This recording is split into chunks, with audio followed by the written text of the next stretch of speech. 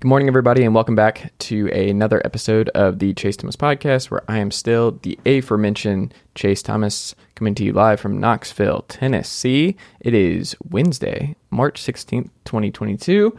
On today's show, everything Major League Baseball free agency. John Tayler of Fangraphs and I, we dove into all of it. A lot's happened since our pod last Wednesday, because, you know, Major League Baseball was in a lockout before our last podcast, and now free agency is running wild, and yeah, it's amazing. So we touch on the winners and losers so far. The Yankees have done, the Braves, Freeman, Olson, Cubs, and Correa. Like we hit on all of it, and so I think you guys will enjoy that.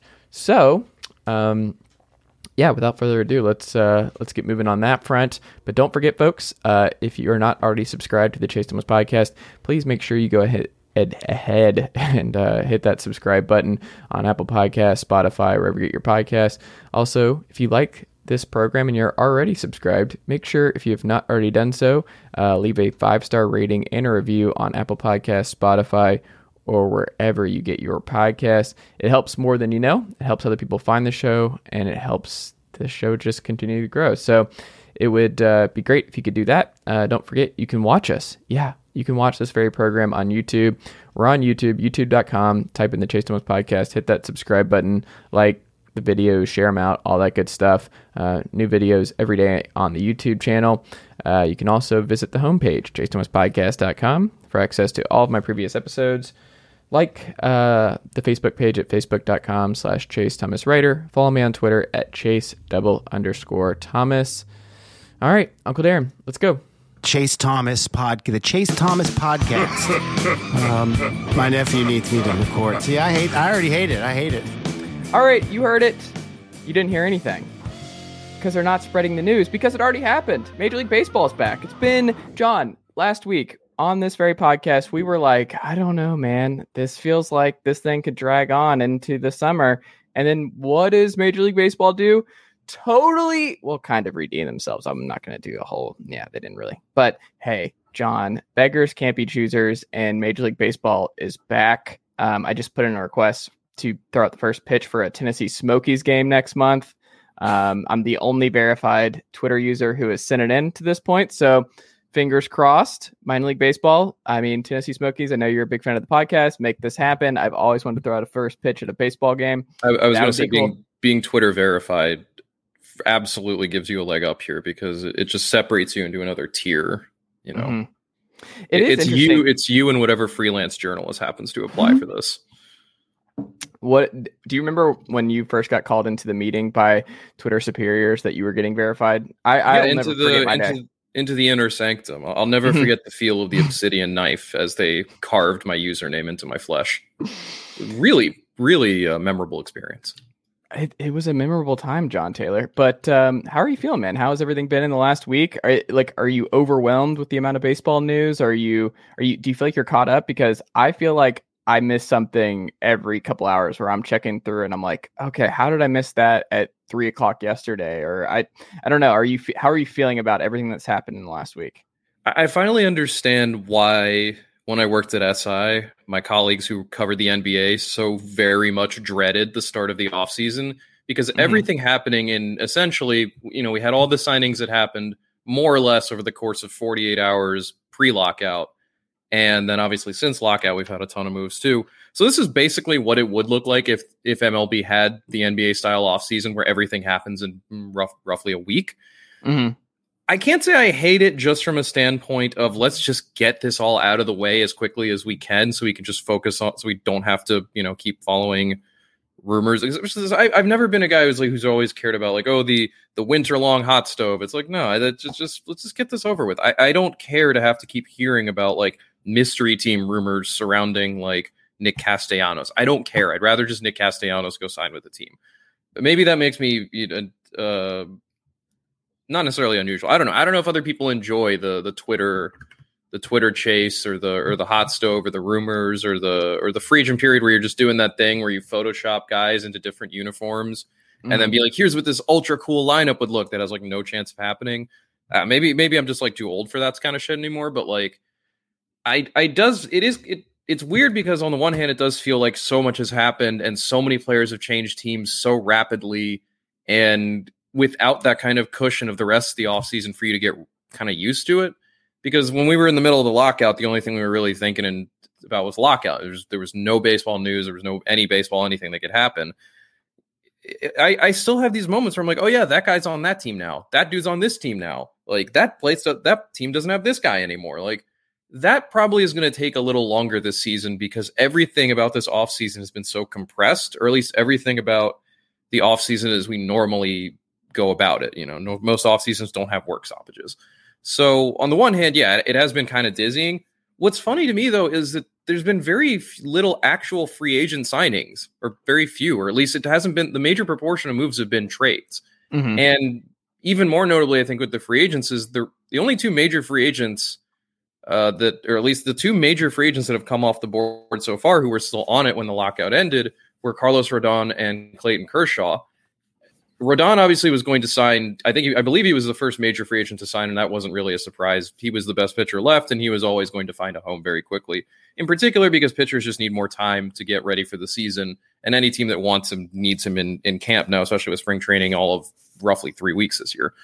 But Kershaw, I think is a little different too, because he was only ever going to sign with Los Angeles or Texas. I think I don't really think there was any other contender there, and it seemed pretty clear that once he determined he was fully healthy, he wanted to go back to LA for another season.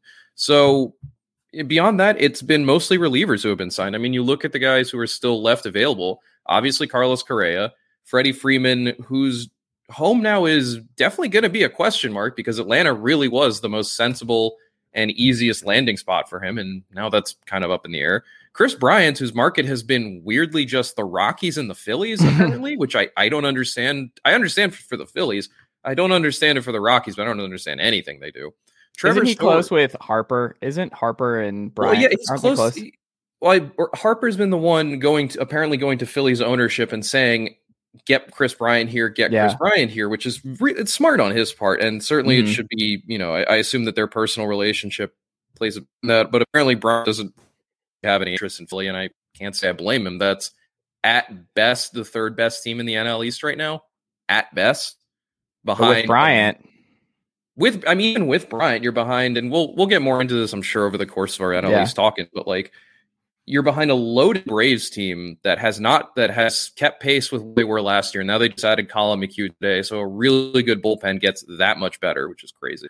And you're behind a Mets team that has shown every willingness to spend to do whatever it takes to win either division or World Series or whatever it happens to be. So, meanwhile, you're the Phillies, and all you've done so far is sign Jeurys Familia. Like I don't know if you're Chris Bryant, like what is appealing about Philadelphia? Regardless, he's still on the market. Trevor Story is still on the market. There's been very little chatter about him.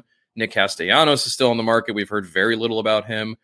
I think maybe, closer to I think those mid-tier guys like a Kyle Schwarber or an Anthony Rizzo will probably end up signing first, but this is going to be something where these top free agents are still going to be on the board for a bit. And I mean, we're already hearing rumors that the Astros are going to make a new offer to Carlos Correa, which makes it seem like his market just never existed in the first place, which is very, very strange to me. So, well, it has to, like when we heard that the Cubs were just like the favorites, we're like, oh, that's a bad sign. If the Cubs, that doesn't make any sense. I mean, it makes sense from a pure roster level. Yes, the Cubs should sign Carlos Correa, but given what we've seen them do over the last few years, no, that's a really, really bad sign. I would love to know exactly what, if anything, has gone on behind the scenes with Correa, because obviously he had the agent switch in the middle of the offseason going to Scott Boras, which would suggest that he felt he was not being marketed as strongly or aggressively enough, because that is very much Boras's thing. And Boras's thing also, I mean, if you're Carlos Correa, is he gets the most money possible for his best free agents. But I do wonder how that transition may have impacted things. Obviously, the lockout slowed things down too. And then there's the factor that the team that made the most sense for Correa, both on a roster and money, from a roster and money perspective, that is the Yankees, just never really seemed to engage with him. And then also hurt that seemingly the number 2 team that would have been on him in Detroit decided to go with Javi Baez instead. So I don't know. Maybe Correa's price has just been too high. Maybe his representation simply hasn't found the right person. I don't know. Or maybe there just aren't teams that really feel comfortable with whatever it is they know would take to land him. But it's got to be years with his injury stuff. That's got to be what it is. I would figure, because ultimately, money is just money. But yeah, I would have to figure for teams, it's not just the money, but also, how long are we going to carry this contract? And I think you've seen that with the moves that have been made, is that, and this is an accepted maxim in reality of baseball, is like, you do not want to give older players long-term contracts. You want to do whatever you can to avoid that. And I think we saw that play out pretty much by the book with regards to how the Braves did their Freeman and Matt Olson tango. They could have very easily just signed Freddie Freeman to whatever contract he was asking for, and it would have been fine for the next few years. And then there would have been an age-related decline, and that would have been that. But they would have also kept Christian Pache and Shea Langoliers and the two pitchers they gave up, instead of having to send them all to Oakland for Matt Olson. But at the same time, Olson's 5 years younger. That makes a huge, huge difference. It makes it way more palatable to give a long-term deal, especially because I can't imagine Freddie Freeman was asking for 160 or whatever exactly it is that Olson's, I think, 168. I have to imagine Freddie Freeman's contract began, or his money ask began with at least a 2. And yeah, I mean, look, I am sure that you have thoughts on Freeman and Olson specifically, and the Braves generally, when it comes to the way they've chosen to spend their money this offseason, or at least the offseason plan they've gone through with. I mean, just looked at from a pure baseball perspective, all emotion cut out of the bargain and all seeming like, straightforward logic cut out of it. The Braves got themselves the younger version of Freddie Freeman for 2/3 the cost they would have had to pay the current version of Freddie Freeman. And if the cost of that is you have to give up a guy who may never hit and a catcher who is good, but, not necessarily the second coming of Joe Mauer or anything, and, 2 live-armed righties who, the ultimate lottery ticket in Major League Baseball, I don't see why you don't do that. You know what I mean? Like, sentimentality and emotion aside, and the prospect cost aside, which is not insignificant, but I think the prospect cost depends so much on how you feel about Pache and whether or not he needs to be able to hit at any level to be a starting center fielder. Because, I mean, right now the dude projects as like Gerard Dyson. Mm-hmm. Maybe a slightly better version of Gerard Dyson, and that's not nothing. That is not invaluable. Gerard Dyson has carved himself out a nice little career as a starting center fielder for a few years in Kansas City. Although it's worth noting, I don't know how many other teams at that time would have been starting him. He very much benefited from being in the right system for him. But then certainly has carved himself out a nice career afterward. I don't know if he's still going. I actually don't know if he's on a roster right now. Can I tell you a quick 15-second Gerard Dyson story? Yeah. Okay. Yes, I'm always here for Gerard Dyson stories. So I haven't played a video game in probably if I turn 31 next month, then I haven't played a video game in at least 8 years. And around that time, I don't have time. What time? What time are you doing, John? Do you want to see my calendar? I'll send over my Google Calendar. I'll show you the podcast docs. I can already tell. Oh, that's right. I didn't even think about that. That when y'all are going through it, you're like, "Oh, this is still okay." You tape like 6 of these a day. I'm not sure when you have time to eat or sleep or like blink. It's hey man. It is what it is. But I also enjoy it, so I enjoy it. But no. So Gerard Dyson, one of my favorite things in Major League Baseball, the show. Back in the day, I played just so much Major League Baseball games. I think it was MLB 2K, which was not a very good game at all. But before that, it was MLB The Show. And after that, and I remember I would adjust Gerard Dyson was my dude because as a skinny runner, I just identify with Gerard Dyson. You felt represented. You saw yourself on screen. Right. And you don't see many of those guys. Like growing up, my dad was like, David Eckstein, that's who you need to be. A lot of strong David Eckstein when I played baseball. And also just being left-handed, I got hit a lot, so I got on base a lot. Like it's just you're really going full Brandon Geyer mode here. Like exactly. And I would adjust his power numbers in MLB 2K. So I wanted to always, that's the only thing I would adjust is Gerard Dyson's powers. So I would make it to be like Andrew Jones level type thing where I'm like, I'm going to make Gerard Dyson hit. I'm going to make him rake because that is what I've always wanted to do. And I just want to see a skinny guy rake in these games. So that's what in other words, when you turn Gerard Dyson's power slider all the way up, you turned him into Christian Pache. At the Christian time, Pache is basically peak Gerard Dyson with a lot of raw power that he hasn't unlocked because he has yet to figure out how to hit consistently. Mm-hmm. So yeah, I mean, to me at least, like, it's funny that we have this, it's really more of a trading frenzy because the major free agent hitters are still available. And in a lot of cases, you're looking at a lot of them and going, where exactly is the team supposed to come from here? I think Freeman's a really good example. I know we've been hearing over and over again that, even before the Braves, more or less, and I don't think you ever say ever because you never particularly know, but I think it's pretty fair to say he is not coming back to Atlanta, barring some kind of absolute. Who, Freeman? Yeah. Oh, no, Freeman's gone. Like, the fact that Alex Anthopoulos was crying this week when asked about the Matt Olson trade, did you see this? Yes. Okay, yeah, that's over. Like, the fact that Anthopoulos was crying about it tells me it was over. But also, because let's just get into this. Like, I just need to, like, let's just get into the Freddie Freeman thing altogether. Let's do it. We talked about this on the pod where, like, so much, like, tampering is just a part of pro sports now, and it's just a part of this whole thing. Once that piece came out on ESPN from Buster Olney, remember we talked about it, and it was like the line of the Braves, like it was basically a contingency plan in place was Matt Olson, right?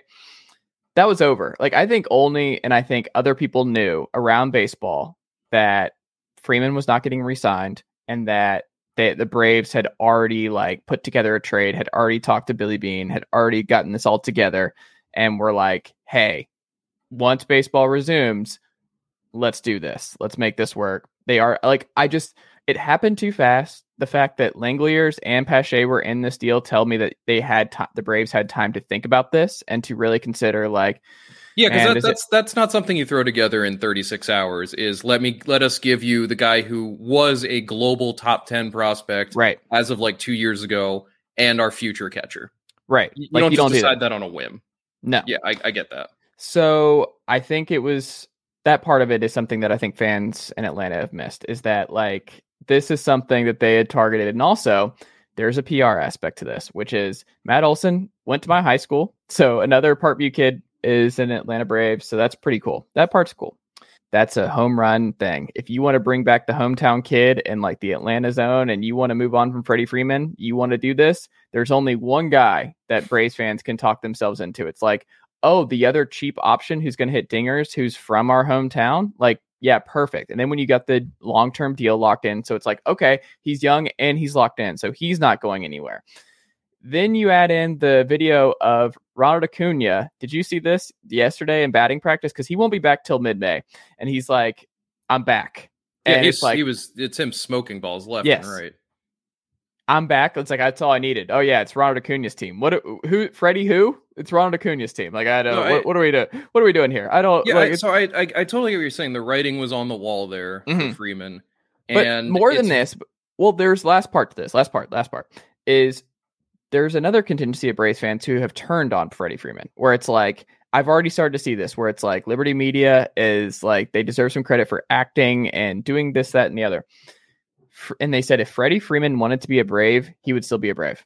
That is not reality. Though we don't have to do that. We can say that the Braves did well to pivot off Freeman. Like that, getting Olson for even what it costs. Like if Langeliers and Pache both don't hit, like it's a slam dunk. You do that every time. However, Freeman could absolutely still want to be an Atlanta Brave for that number that he ends up signing for. And the Braves just didn't want to do it. Like the idea that if Freddie Freeman did not want to be a Brave, it's the Freddie Freeman's fault now is just asinine. We don't have to carry their water. You don't have to do this. I promise you don't have to do this. I agree with you that the most likely side of it here is either A, the Braves decided they had no interest in Freeman no matter what price he said, unless it was a number that was extremely below whatever he was going to say.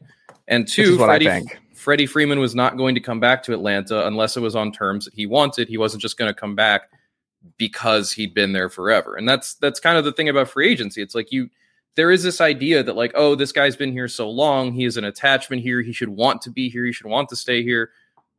To a certain degree, what does Freddie Freeman owe Braves fans beyond what he's already contributed, which includes a World Series championship, to the effect that should impact his future financial and professional stability and happiness and everything? Why should Freddie Freeman take a discount to return somewhere that is not willing to extend him that same courtesy kind of back to him? If the Braves are saying, and obviously this is all, we're just speculating, but it does seem like it reflects the reality we live in. If the Braves are basically saying, we only want you back at this price, does not matter, what you did here, what you mean here, all you've accomplished here, we have boiled that all down to this one particular number. You can take that or you can leave it. But if you do not want it, we are moving on. We are going to do our own thing. Like, that's up to you, man. Like the fact that I don't necessarily know how you feel about this, the fact that they didn't let Freeman know that this was coming. Part of me thinks that there was probably just no need, that he already knew that this was happening. That he, or at least either he knew or had intuited that he would not be coming back to Atlanta. And so that there was no real point for the Braves to make it official and say, hey, by the way, we're not re-signing you. He already knew to a certain degree. And I'm sure that in the process of those conversations with him, appropriate words and noises were made about how much they value Freddie and how much they, how important he has been to them. And I don't necessarily know they needed to have one final phone call to say, yet again, Freddie, we loved you. Good luck. That also doesn't need necessarily to be a phone call that happens right after that trade. Who knows? Maybe Anthopoulos wanted to just take a little time or something. But I do just find it interesting if you mentioned the idea that fans holding against Freeman, it's like the Braves seemingly owed him nothing at all, despite the fact that they profited off of him giving them the best years of his life for a fraction of what it should have cost. That to them, that was like, okay, thanks for everything you've done, Freddie. We'll see you out the door. We're going to go trade for the cheaper, younger version of you. So we can do this exactly. Well, they're not going to do exactly this, but we're going to go get the younger, cheaper version of you, if you don't mind. Right. But it's good also luck with free just agency, that, though, man. And we're now the AAV team. Like the Atlanta Braves are the AAV team. That's who they are. And like, yeah, the stuff about how little they're going to be paying Acuna, Albies, and Olson combined over the next 5 or 6 years, on top of how little they owe to guys like Ian Anderson, and if he ever gets healthy, Mike Soroka, and basically all of their pitchers who are not named Charlie Morton. Like it's ridiculous how Alex Anthopoulos is really good at making the system work to his advantage. I think we definitely saw that in Toronto, where he very quickly built a very, very good team seemingly out of nothing. And I think we're seeing it again in Atlanta, where granted the pieces were there. He already had Acuna, Albies, and Freeman, and Anderson. Yeah, Anderson was a copy draft pick. Like virtually all of the pieces were already there. Anthopoulos' work was what he did in free agency, and of course the big trades he made last year to get Jock Peterson and Eddie Rosario. But yeah, it's really impressive what he has done. It is really, like, again, take the emotion and the sentimentality out of it, turning the loss of Freddie Freeman, you could say it, yes, turning, we're not going to re-sign Freddie Freeman into, but here's Matt Olson anyway. I mean, shit, that's real good work. Like, there's just, but it's also just that, like, the Braves are probably gonna be worse next year, and this is something that, like, I understand. Like, the window is probably open longer because with Olson locked in, with Acuna locked in, with Albies locked in, with the young arms locked in. I mean, it feels pretty good. It feels like the Braves are not going anywhere anytime soon. But we've talked ad nauseum about the pseudo contention and what teams do here, and like want to be in this water. Like, this is the bread and butter, especially with an expanded playoffs. That, like, the Braves should really have no excuse unless they have an injury season from hell from not being in the playoffs every year. I think the point, or I think the goal for Anthopoulos is build a team that is seen as the favorite to win the NL East, or that is the mathematical favorite to win the NL East. I don't know if you can really truly build a team that's the favorite to win a World Series, because there are just way too many potential pitfalls and obstacles and just plain old time between the start of the season and potentially winning the World Series. I think I think the error bars are way more narrow, and you can be way more confident about this roster is good enough to win the 85 or however many plus games that we need to win in order to lock up the division, which, as the expanded playoffs have now cemented, is the most important thing you can do if you want to make the postseason. You know, you can't control whether or not you have the best record in the National League or a top 2 record and thus get the automatic bye from the first round. But if you win your division, the odds are way higher you're going to be in that conversation. And even if you don't, you've got home field 2 out of 3 in the first round. You know, it is the most important advantage you can have, I think. And so it makes sense to me that, like, yeah, you look at the Braves right now, are they on the level, say, of, well, truthfully, I mean, I guess that's the other thing. And we'll talk about this, I guess, more when we get to the Braves in a few weeks. But, like, I mean, I don't really see, aside from Milwaukee, and depending on how things last year play out this year, and depending on whatever levels of regression we're dealing with San Francisco, I don't really see anyone challenging Atlanta as the number 2 to the Dodgers number 1 in the NL right now. I forgot the Mets, but I'm going to side with the division winner over the Mets, especially because, I mean, we can argue about the impact of Olson versus Freeman this year, you know, and what kind of specific numbers each will do and whatnot. But I don't see this Braves team as having gotten worse this offseason. I don't know if they've gotten substantially better, but I do think they've at least held serve, if not gotten a little better than from where they were. The potential catastrophe, or the catastrophe, always would have been Freeman walks and our replacement is who the hell knows. You know, that was always, if that had happened, if they'd let Freeman walk and replaced him with 3 rando minor leaguers, then yeah, I think we're talking about Atlanta being a real threat to miss the playoffs entirely. I think there would have been a revolt, though. I don't think that would have, like... No, and I think that's the thing. I think Atlanta at least was smart enough to realize we cannot let this guy walk unless we have a really damn good, you know, fallback option in place. And I think you're right that the deal with Oakland probably was, at least the parameters were probably sketched out before the lockout started. And then once the lockout ended, I'm sure it was just a matter of just, you know, of filling in the final details. But, and to be clear, I don't have any insight. I'm just saying the fact that when that came out with only... No, it makes perfect sense. It makes perfect sense. Like, if you... it does make sense. Like, if Atlanta is already starting to float the possibility of a plan B at that point in the offseason, then I think you can say for sure that they are not they're not Freddie Freeman, or they're not all in on Freddie Freeman. Like, I think if you gave Alex Anthopoulos true serum before even last year, and you said, is Freddie Freeman a Brave in 2022? He would say no. Like, if you had to give him true serum before last year, I think they operated on the assumption that this was it. Like, it was not going to happen with the money and the years. But I don't know. That would be interesting, because there's also the idea, too, that the Braves never would have had to get to this point if they just made Freeman an extension offer at any point over the last 2 years. And the fact that they didn't, yeah, that probably does speak to how they'd already started to look at, the years and money this guy's going to ask for what he is on. And I think especially what hurts him a lot is he's a first baseman. There's nowhere up the defensive spectrum he can go. He is always going to be a first baseman. And even with the universal DH now, even with the NL getting it, like, the tool that's going to carry him through his 30s is purely his hit tool and his power. You know, there's no defensive value to be found past a certain point, and he's not going to be able to play the position the way he does or the way he has anymore, and he's not bringing any speed to the table. So yeah, it is completely understandable why Atlanta did what they did. I think what's interesting to me is just what it says about how teams have just basically, like, this, and not that there was anything in the CBA that would have changed this, but it remains the same, you know, pre-new or old CBA, new CBA. Teams really just don't want to do big free agent deals anymore. They really just don't want to do it. What's funny to me is, like, we've seen that, and it's not just with the Freddie Freemans of the world, the guys where you can make the case for, it probably isn't the best idea to give a 33-year-old for first baseman an 8-year deal worth like $250 million. Like, that can go really bad really fast. Fine, everyone can understand and accept that.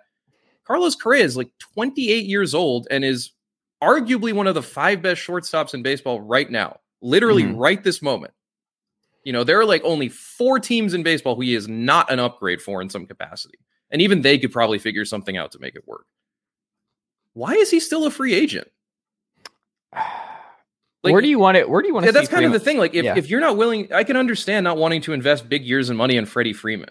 But when you don't want to invest big years and money in Carlos Correa, or as we saw in years previous, that nobody wanted to invest in Bryce Harper, nobody wanted to invest in Manny Machado, why? Why? What is the excuse? What is the rationale here? I just think everyone's just prudent. Like every front office just has. But it's not even about prudency. I think it's just everyone values everyone in seemingly the exact same way. So everyone comes to exactly the same number or something really close to it that they believe is the true value of this player. And then because every front office is now run by quants, they can all kind of effectively go to their owner, who none of whom want to spend money. I hate being on this tack already, but shit, everyone knew it was coming. They go to the owners who don't want to spend the money and say, hey, this is the number. If they hold up a big sheet of paper like Wilt Chamberlain with the 100, like this is the number that our math geeks think Carlos Correa is worth. Mm-hmm. You shouldn't pay him any more than that number, because you will probably lose money on the deal, or it won't be as cost effective, or whatever McKinsey crap it is they say. Like, that's not a hard selling point for an owner.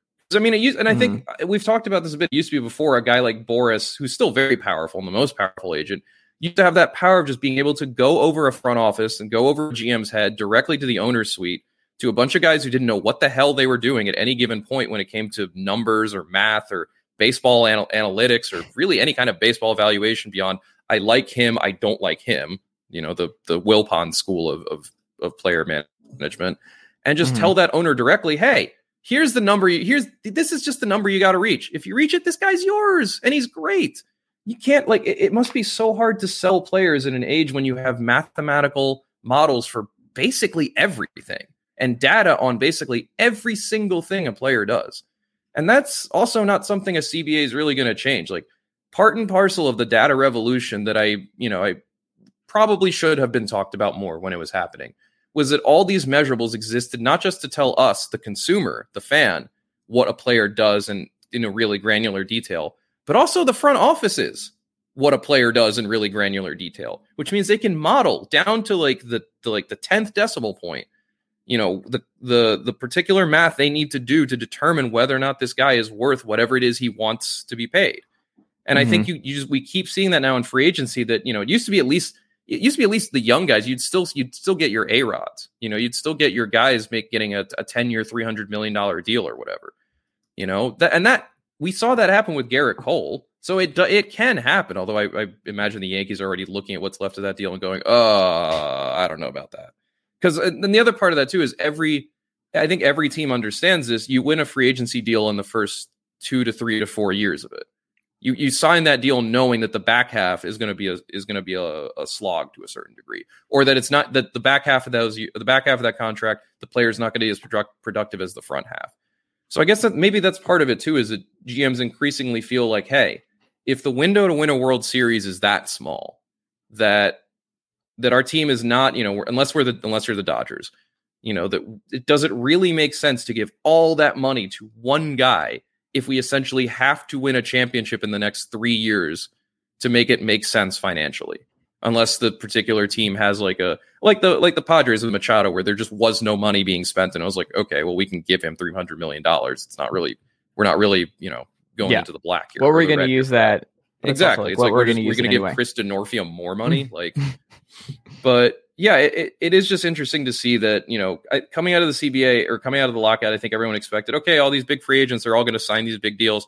No, nothing about the CBA changed free agency or the way teams approach free agency. And it certainly didn't change the financials of free agency, because all we got with regards to free agency was the CBT thresholds will be higher. That's really it. Nothing else changed with regards to free agency in Major League Baseball. Steve Cohen tax. The Steve Cohen tax. I mean, Cohen's already said, I don't care. I'll spend whatever it takes, because he's one of the few examples of a.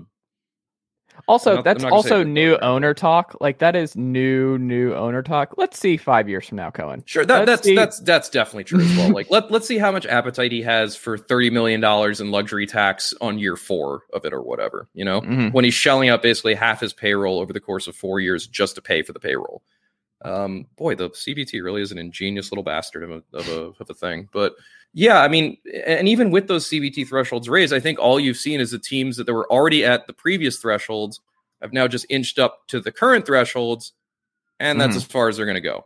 And like, that's not nothing. I mean, I think the overall raise was something in the neighborhood of 10 to 15 million, but that's not really going to, I think, move the needle enough to allow those teams, not allow, but doesn't move the needle enough for those teams that are already at those thresholds to add someone like a Nick Castellanos or a Carlos Correa or a Freddie Freeman, who is invariably, no matter what contract he signs, going to take them past that threshold. Like there's just no way, shape, or form. So yeah, that's all a very long-winded way of saying, like, the free agency is still pretty messed up.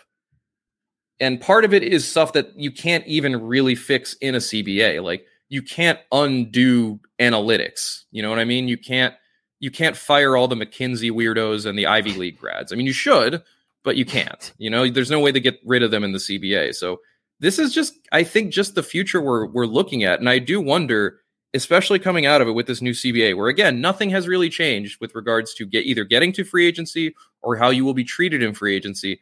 If we are just going to see more and more young players just decide, screw it, I'm not dealing with that. I'm just going to, and just go to ownership and be like, hey, or tell their agents, tell them to make me a long-term offer of 6+ years at this number and we're good, or whatever it happens to be. Because I just don't, like, again, like we saw with Harper and Machado, we're seeing it again with Correa in particular. What is the appeal of free agency if when you get there, you just sit there for weeks and weeks and weeks?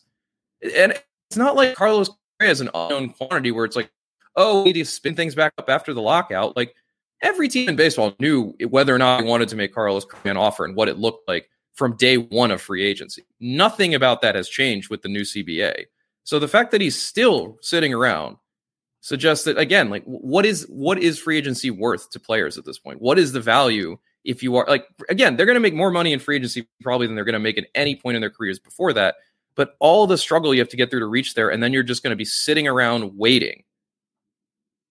I don't know. It's if you want the proof that the CBA, I guess, like you were saying, like the owners don't deserve any, or the baseball doesn't deserve any props, because the CBA didn't necessarily fix anything. It improved some stuff. The players made some real notable gains, particularly in minimum salary, in getting the pre-arb pool, in raising those CBT thresholds. I'm really glad they didn't sell out the international draft the way I think they would have in their last negotiations, when they were way less aware about what that meant both to the players and what that meant as a bargaining chip. But either way, like, they got some improvements, but nothing was fixed. The economic landscape of baseball remains exactly the same. And you can see it too, just in the way that the Reds have treated the immediate days after the lockout, which is just to get rid of everyone and everything making money on their roster. And they're just going to go into a 65-win slumber for the next 2 to 3 years, I guess.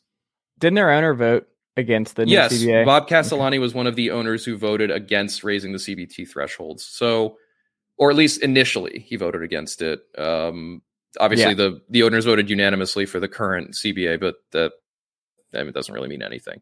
Yes, Castellani was one of those guys who did not want to spend. Yes, he did not. He does not want to spend. He is in that class of owners with Bob Nutting and Artie Moreno and Dick Monfort. Well, what sucks there is 2 of those are in the same division. Like, the NL Central is just that, like, the NL Central is a disaster. Like, and the Ricketts belong in that group too. That most owners belong in this group where they feel like they shouldn't have to do anything. That they shouldn't have to. There is a number that they're willing to spend, and they are not going to go above that number, and they don't want to. It very much is just a. Bob Castellani very easily could afford to field a Reds roster that is good enough to compete for a bad division. Milwaukee's a good team and St. Louis is fine, but and Chicago might be better than Chicago's a huge wild card. I don't know. If they get Correa, then we're just like, what are they doing? Yeah, it's going to be fun when we get to Chicago. If we get to Chicago at this point before opening day, I guess we'll keep talking about them through this. I guess through the beginning of the season. But yeah, I don't know what to make of Chicago right now. But yeah, building a Reds team that was good enough, not even necessarily even just to win the division, building a Reds team good enough to make the playoffs in the National League is not an impossible thing.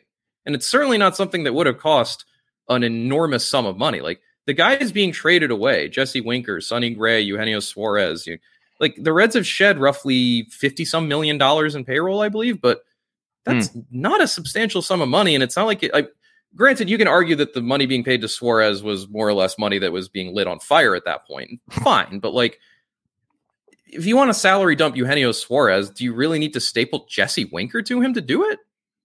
That doesn't seem necessary to me, or at least that doesn't seem like the move of a team that is doing this for anything other than financial reasons. But that's the problem. Like the CBA, and I know the players union and the players, like, they don't want this landscape. They do not want an owner like Bob Castellani to be able to take a team and just strip it of parts because he doesn't feel like paying money anymore. That's an enormous disrespect, not just to the players on the Reds, but also to the entire league, that you're just basically saying openly, we're not going to compete this year because I just don't feel like spending money. How disrespectful can you possibly be to your employees in doing something like that? But fundamentally, they weren't able to accomplish anything in the CBA negotiations that keeps that kind of thing from happening.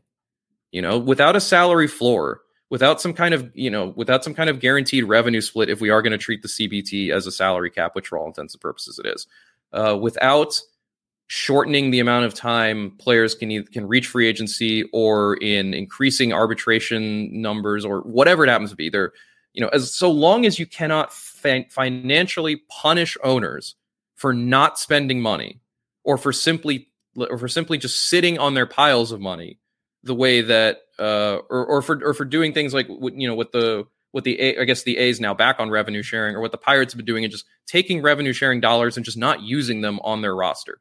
Unless there is some actual mechanism of punishment in some capacity for owners doing that, this will not stop. This will keep happening. You will keep getting 3 to 4 teams a year that decide, quite simply, I don't feel like spending money anymore. We're going to get rid of our good players. We'll see you guys in like 2 or 3 years when the cheap players we have are good enough that we can look like we're contending. Because that's the other part of it. It's not like this money's ever really going to be spent again. On who exactly? Like, who do the Reds have right now that they want us, that they would spend that money on in the first place? Unless they're really thinking they want to give a long-term extension to Luis Castillo, which I don't know that if I'm Luis Castillo, I want to take the Reds' money at this particular point. I'd probably just say, no, get me the hell out of here. They're not going to spend that money on the roster. I love the lie. Sell the team to Kirk Herbstreit. Sell the team to Kirk. I mean, just because his face is red doesn't mean he needs to literally own the Reds. He's the only famous Reds fan I know is Kirk Herbstreit. Wow, disrespectful to. Who are you about to say? Who am I missing? Yeah, I was hoping I could think of someone off the top of my head, but boy, this is a lot harder than I thought. I told you, I for whatever reason, it stuck with me that Herbie was a big Reds guy, and I was like, I've never seen another big Reds guy. Never. Yeah, I can't think of a Reds fan off the top of my head. Listeners, if you know of any celebrity Reds fans, please send our condolences. Because man, we've never watched a video pop up on YouTube where somebody interviews this celebrity and they're like, "Oh yeah, no, the Reds are killing me this year." It's never happened. No, it's never happened. I mean, it's funny. You get that even with the Royals, because you have Paul Rudd and you have Jason Sudeikis, and I think John Hamm's a Cardinals fan. Sorry, yes, but not even the Royals have celebrity fans, right? I can't think the of Reds have none. It's Herbie. That's really bleak. Boy, that's really bleak. Where's Sparky Anderson when you need him? But that's the thing, right? Like, the only way you escape this trap is if you have an owner who's willing to spend, is if you get your own Steve Cohen. And I think, to stretch it a bit, I think that's why you end up seeing fans get are so willing to launder. And this is obviously not a baseball thing, but I'm genuinely curious if we ever get down this path. But I think that's why you see fans in the English Premier League so willing to launder the crimes of the financial organizations and groups and people, and in the case of Newcastle, literally Saudi Arabia, who own them, that they're willing to overlook some truly reprehensible things. I think you saw Chelsea fans who have kept their eyes closed to everything Roman Abramovich has done to earn the billions upon billions of dollars he had, and that he then turned and spent on his team. Because that's the owner you want, ultimately. You want the one who's just willing to spend, and they don't care how much it costs. You want a Roman Abramovich. You want the Kingdom of Saudi Arabia. I mean, you don't actually want them. Like, this is not intended to be like I'm not, you don't want Roman Abramovich. But you know what I mean? Like, you want in baseball terms, you want the Steve Cohen. You want the guy who's filthy rich and just doesn't care. And he's just like, okay, fine, I'll just spend my money. Because otherwise you're going to get a bunch of guys who treat your team like a hedge fund. Or and that's the thing. It's like the Cohen stuff is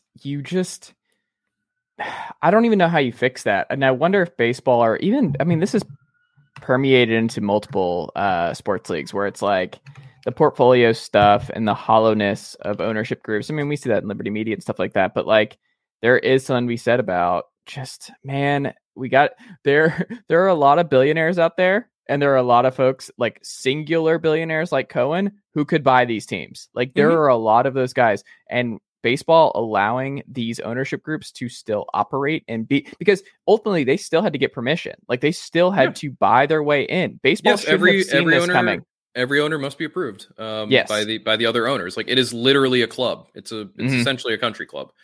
But but that's the thing. Like you saw, and I believe it now, especially given what we see with the Cohen tax.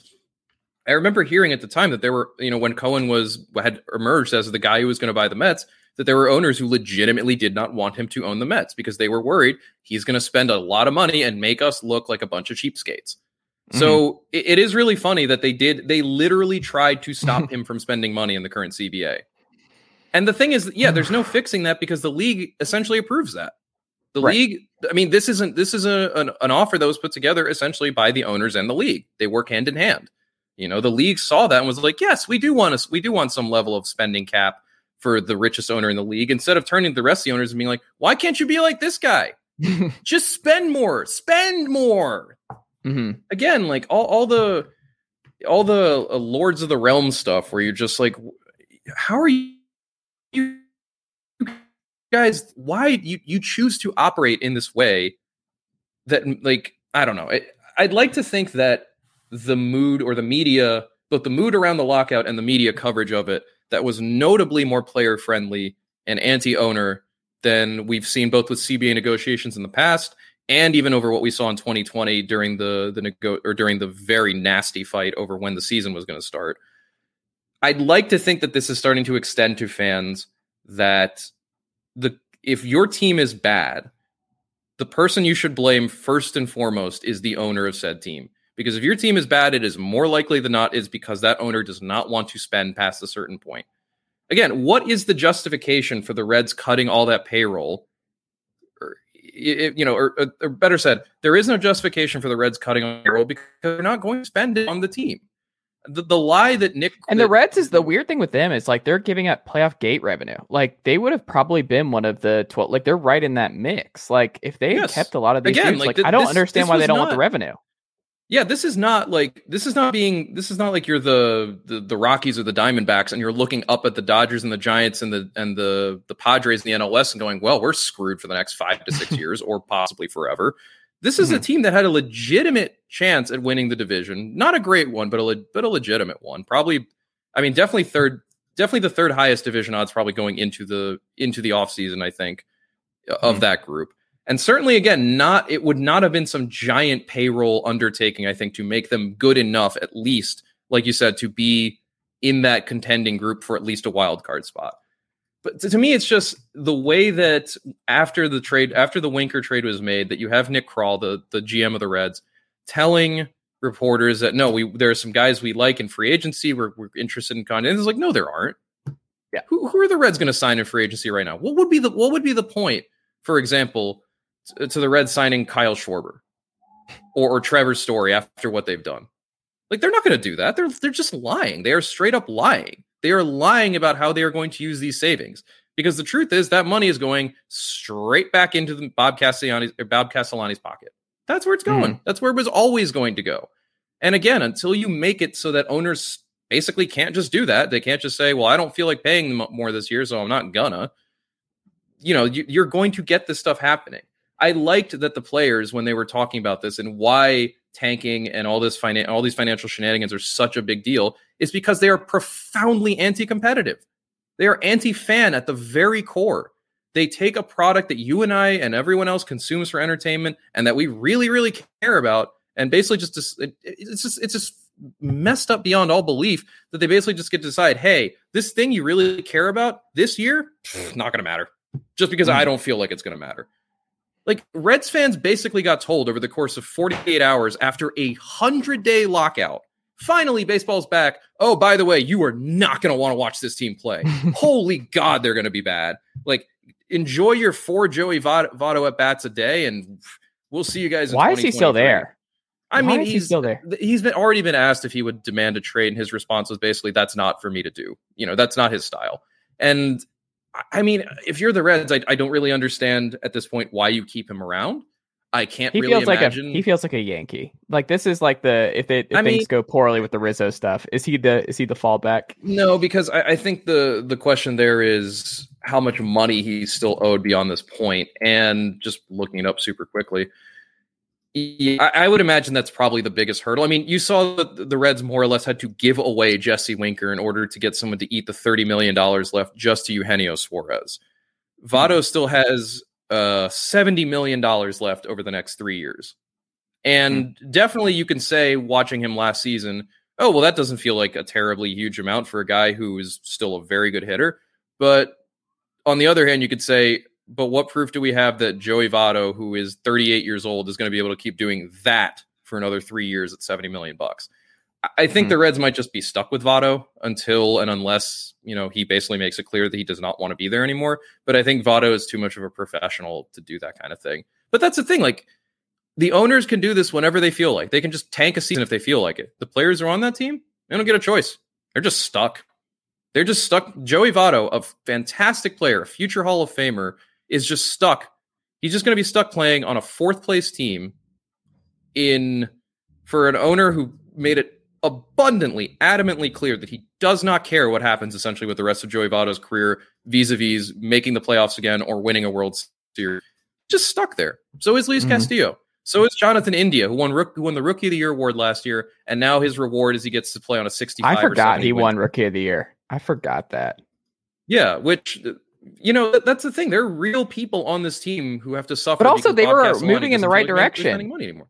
This one, actually, the Reds really bother me because the Reds actually were moving in the right direction, and I think there was some optimism where it's like they were in that group with the second tier with the Cardinals, with the Brewers, maybe with the Giants, where it's like you could have seen with Castillo, with Gray, with that group, with India a year older, like you could see the right mix with the veterans and Joey Votto. Like you could see even if they brought back Castellanos, like you could see a situation or you could see a scenario where like if you played this season out 100 times, the Reds make a deep playoff run with that team that we saw last year, like 13 times. Like we could see that. It was enough to do that. We just put out our 2022 postseason odds today at Fangraphs. So unfortunately, there's no way of knowing what the pre-fire sale Reds would have been, but I wouldn't be surprised if you'd give them at least like a 20 to 30% shot. And that's not particularly high, but at the same time, that was the Reds having done really nothing because they didn't do anything. That they haven't made any real additions this offseason. All their major moves have been departures. They traded away Wade Miley. They traded away Sonny Gray. They traded away Tucker Barnhart. Or sorry, they didn't trade Wade Miley. They released him. They've now traded away Jesse Winker. They probably will try to move Luis Castillo before time is up. But the other thing, like you said, I agree with you. It's not like the window for that team was closing, or I mean, if you could call it a window, like Winker, Gray. These guys were going to be around another couple years, or at least this season and beyond. I think Winker had another 2 years before he's finally a free agent. I think Gray had this year and I believe a club option of some kind. Like it was not going to be impossible to keep this group together. This wasn't like a splintering. I mean, really, what this is a Marlins style fire sale, but without the World Series. It is purely economic, purely financial. You cannot make an argument that the Reds did this to get better because they are a flat out, not just a worse team today, but I also have not really liked anything that they've gotten back in these deals. I mean, Justin, like the headliners, I think in either deals, I think Chase Petty for Sonny Gray and Brandon Williamson in the Winker Suarez deal, both good live arms, but I mean, you already have good live arms in Nick Lodolo and Hunter Green. Like that, not to say that like it's a bad idea to add more young pitching, but at the same time, like those guys aren't going to help you today. And they're, the odds of what's the way I'm trying to put this? The odds are always kind of stacked against pitching prospects. They break, they fail. A lot of them do not pan out. Most of them. That's why you take a bunch. Yeah. That's why these teams just draft so many of them. I think like certainly you can argue the Reds farm system is better now, but is it better enough to the point that it was worth losing all the guys who actually made you good and would have been around for a couple more years? Like were Chase Petty and Brandon Williamson and Justin Dunn, like, is that really worth it? I don't know that you can make that argument. I don't know, at least with the A's, like, I don't know that I love what they got back for Olson because again, I'm not I don't know how long you can live with Pache if he just simply cannot hit. Like, granted, he's in the best possible defensive place for him now in playing center field in Oakland. He will be a wizard in that place. He's but also if you the classiest baseball player I've seen in a long time. That dude very nice, seems like a very nice young man. He just seems like the nicest guy, man. Just the nicest guy. And it is worth appreciating too that Pache is a guy who's never going to be expensive in arbitration unless he does learn how to hit, because his most valuable tools are things that don't really show up in traditional arbitration measuring statistics. He's always going to play for cheap for Oakland because he has a skill set that is cheap. Speed and defense are cheap, or cheaper than offense. But at the same time, they got 2 global 100 prospects in Pache and Langoliers. Langoliers took a real step forward offensively, and now frees them up if they want to move Sean Murphy for what would probably be a pretty good package too, because Langoliers basically just looks like a Sean Murphy clone for all intents and purposes. And then they got a really good they got a really good arm in Cusick, who I think a lot of people liked a lot in the first round for the Braves last year. They got some really, really good prospects in that deal. And they got 2 guys in Pache and Langoliers who are ready to help pretty much right away. I mean, you can't really ask for better than that. Winker and Suarez returned a guy. The guy wasn't good enough to stick in the Mariners rotation last year. A live arm lefty that a lot of people like, but who is still very much a lottery ticket. And I don't necessarily remember the prospects beyond that, but those are the 2 headliners. That's just not, and granted, like Jesse Winker and Eugenio Suarez, especially with Eugenio Suarez's contract, do not equal Matt Olson. Obviously, it's not going to be the same package. But I just really can't say that the Reds have even gotten all that much for what they've done. And that's just the truth of when you salary dump. You're just not going to get a whole lot in return. It's also kind of funny though that we've compared him to the Marlins salary dump, and then Derek Jeter reportedly quit. One of the biggest reasons he was out on the Marlins is because they didn't want to sign Castellanos. Did you see that? Sabathia was like, yes, he said on his R2C2 podcast, I believe. Yeah, that he was like, that was a big sticking point with him. So it's like everything comes together. We forget. Like people. I was like, how is Nick Castellanos at the center of every tragedy? Like, I know that. As Derek Jeter walking out as there's a deep drive to left. I don't know if I'm ever going to put this headset on again, folks. That does not. I mean, I know it has been memed and whatnot to death, but that does not get credit as being one of the single funniest moments in both baseball and television history. Just unbelievable. Like 1,000 monkeys and 1,000 typewriters for 1,000 years would have never come up with a joke that funny. And I guess replace monkeys with like National Lampoon writers, but whatever, or Harvard Lampoon. But like. It doesn't get enough credit while we talk about the Reds that they're responsible not just for that moment, which is one of my favorite of all time, but also the unhinged David Price. How does this help the Reds rant that he went on a few years ago when he was still managing that team? The Reds really do just give you some moments sometimes, but oh, what a weird franchise. Not a whole lot of happy years in the recent past. No. I pointed out online that they've had, I believe, 4 winning seasons in the last 11 or so years, which to me is shocking. I didn't know it was that many. Okay. I was going to say, that feels granted, one of them was 2020 when they finished like 2 games above 500, and then Atlanta just stomped on their guts in the postseason. So there's that. Yeah. And then the other was... I'm trying to think. Yeah, I can't remember. Either way, like this is not a team that has ever really that has not seen sustained success since the early 90s, and that ownership is kind of, or I guess you could Russell Brannon's not walking through that door. That's what we're saying. I guess you could say since the late 2010s, maybe with that Dusty Baker led group. But yeah, this is the problem. This is not an ownership group that's committed to spending what it takes to make the Reds a perennial contender, even in a weak division, even when it wouldn't cost all that much. And it's sad because again, there's no recourse for this kind of stuff. There's nothing Major League Baseball can do. There's nothing Major League Baseball wants to do or is willing to do or would do. They signed off on the CBA. They're like, yep, we're good with all this. They don't care. The league doesn't care. Rob Manfred doesn't care. Owners certainly don't care. Fans have no recourse. Players have no recourse. Like this is going to continue to be a problem for as long as it is allowed to be. And I don't know why I get why the owners don't care about that. Why would they care about that? Why doesn't Rob Manfred know this? Why doesn't the league think that this is important? This is an existential problem for baseball, is having owners who simply do not care. Like, other sports have this problem too. I'm not saying they don't, but like, they have other ways to get around this. I think that they have other advantages that baseball simply does not, or at least they do not. They are not working seemingly. Baseball has enough problems as is without having to add, hey, we have like a whole like dozen or so guys who own teams who just really don't feel like trying ever, unless they get to try for essentially $0. That's a really, really, really big problem. And the CBA did nothing to change that. Whew. In happier news, no, this isn't actually happier. The Miami Marlins? No, we have one quick thing that we have to mention before we talk about the Marlins real quick. Fernando Tatis Jr. is banned from riding motorcycles. There's never a good story about an athlete on a motorcycle, or a dirt bike, or a four-wheeler, or anything. They're all, should be clear, the great majority of them are funny. Mm-hmm. Like Jeff Kent saying he broke his hand or wrist or whatever it was washing his truck is never not going to be funny to me.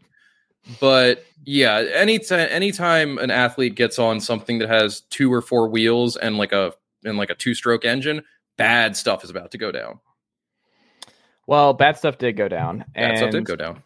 He didn't say originally that it was a motorcycle, right? Didn't Tatis reportedly say something else? So with Tatis, and we should mention he's out for 3 months. Like he broke his wrist, which is again, as we said last year when he got hurt, the guy the Padres can least afford to lose, who is the most central to everything they do, and whose loss almost certainly knocks them completely out of NL West contention.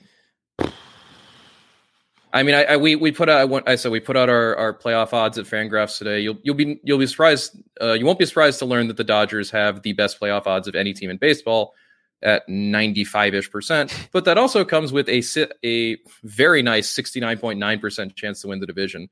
The Padres are number 2 at 22.5%, and that does bake in Tatis not being there. But yeah, their odds are now basically 1 in 4, not even quite 1 in 4. And that's before the season's even started, where nothing else has gone wrong yet. You know, Tatis has really put them behind the 8 ball if winning the division was something that they had any realistic plans on. But yeah, from what it sounds like is he took a spill riding a motorcycle, did not break his wrist in the process, but more likely than not, and we don't know for sure, but I would not be surprised if said accident had to do with the wrist later becoming broken, because it seems like it was just something that he heard it initially. It wasn't broken before. It wasn't broken at the time, but I'm sure it was impacted in a way that whatever it was that caused it to get broken, the motor. I mean, and even regardless of how much responsibility said motorcycle accident bears for his broken wrist, the fact that when he was asked about the motorcycle accident, he responded, "Which one?" should also probably be super concerning to the Padres, that maybe, just maybe, they should, not. I don't know. I mean, I don't want to lecture Fernando Tatis. Like, I'm not his dad. He doesn't need fans to be yelling at him, be like, "Hey, why don't you think about the?" Let him have fun. He's a 24-year-old kid, or however old he is, 23. Like, he's a 23-year-old multimillionaire. He's gonna do dumb things, but like, I would just have it in his contract if I was. That's the thing. If you're the Padres, how do you not have that in his contract? You're not allowed anywhere near a motorcycle or a snowmobile or a dirt bike or anything that moves you very fast without some kind of external thing around it. Even a car. I mean, we saw what happened to Pete Alonso's super truck. Yeah. I still can't believe that's a real wreck. Like, no, I don't know. I don't want to. This is not conspiracy theory stuff, but I fundamentally do not understand how the video that we saw his wife take of the aftermath of that accident was the result of him being T-boned. What hit him? A train? A tank? A comet? Like, what was that? The rear axle on his truck was completely torn off. Yes. Like, it's a crazy wreck if you haven't seen it, folks. Like, it's and that's the thing. Wreck. Like, no, there's no contract where they're ever going to be able to keep MLB players out of cars. But like, how do the Padres not have something where it's like, yeah, you are the most important thing that our franchise has had since literally Tony Gwynn. You're not even looking at a motorcycle, much less getting on one at any point. Yeah. That's just kind of weird to me. Like, and I get it. Like, I know those clauses have existed in other contracts, and maybe the Padres are just trying to be, they don't want to piss off the face of their franchise, but boy, I got to imagine they're probably going to Tatis now being like, yeah, you're never getting on a motorcycle again. Never, never, never. Not while you play for us. Because, man, he really, really just, I mean, granted. Well, can we get a live, I want just a live reaction from Manny Machado when they told him the news that Fernando Tatis broke his wrist on a motorcycle. And they asked him what happened, they asked him about the wreck, and he said which one. I would love. I would have loved to if Machado had been there and had heard the question just to see his face. Mm-hmm. But it's really funny that Manny Machado now counts as the face and voice of maturity on a baseball team. It's just, but he is that was what happened last summer. Remember the big blow up between the two of them? Yeah, that was the thing. Dude has really come into his own in that regard. I think you see it with Harper too. But yeah, it's. Boy, I don't know that losing Tatis, I'm not going to say it's necessarily the difference between the Padres winning the NL West or not. They were going to be underdogs literally no matter whether or not he was there. But it's, like I said, it's the injury they could least afford, because now their replacement is Ha-Seong Kim, who looked very bad last year at the plate. They don't really have either the payroll or the prospect capital to go out there and make a bigger move. I know I love the idea floating around that AJ Preller was going to give Correa a giant 1-year deal just to be the Tatis replacement, essentially, which he'll do it. Preller's crazy enough, but I don't really see how that happens. I think Correa would probably just rather go back to Houston, all things considered. I just think that would be that's a bad look for Major League Baseball if he takes a 1-year deal, man. I don't think Boris will let him take a 1-year deal. I don't think. Well, the funny thing is the conspiracy theory with regards to Correa is that because Boris took over as his representation during the offseason midway through, he would not receive the great majority of the commission for Correa's next contract. So and granted, MLB owners MLB owners are to Scott Boras as Fox News viewers are to just reality. Or better said, as Fox News viewers are to Joe Biden. They think he's some nefarious, super villain, when in reality he's just a guy. He's really just a guy. But I think that is one of the rumors going around, is that Correa hasn't signed because Boras wants him to wait till next offseason to sign his big deal, and that Boras is going to try to steer him to a 1-year pillow contract. Again, I love the paranoia MLB owners have about Scott Boras. He frightens them so much. Even when it's clear he's just not that powerful anymore.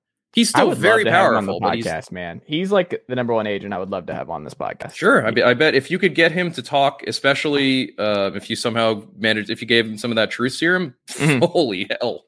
I would pay the stuff that he knows. Yeah, I would pay a large sum of money to hear Scott Boras talk off the record for even just an hour.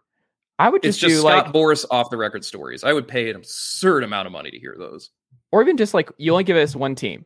Just talk about one ownership group for an hour. Give me an hour of one ownership group on the record. Do it lightning round. Five owners you hate the most. Go. Or five owners who are the worst to work with, or whatever. It doesn't matter. Either way, it just sucks for the Padres regardless. It sucks for us too. We don't get to watch Fernando Tatis for 3 months. That sucks. That really sucks. After we already I have a question. Didn't get to see him that much last year. How many full Reds games are you going to watch this year? Are you going to watch one full 0? one? No. Zero. That's the thing. Do they play the Red Sox? I don't believe NL Central and AL East meet. Or actually, do they? I think actually the Red Sox are playing the Cubs. If the Red Sox are playing the Reds this year, I take everything back I said about the Reds. Great job, Reds. Thank you, play Reds. in late May. Thank you, Reds. Thank you, Bob Castellani, my new favorite owner in baseball, who deserves the Presidential Medal of Freedom for his tireless work to make Cincinnati baseball great again. I appreciate very muchly that he has done this in this particular year. No, but I'm sure I'll watch parts depending on the schedule, obviously, and what I'm doing. I'm sure I'll watch those games. I'm not a baseball completist and that I need to watch everything. There are teams where I explicitly am no, I'm not going to watch you guys. I'm not going to watch the Pirates.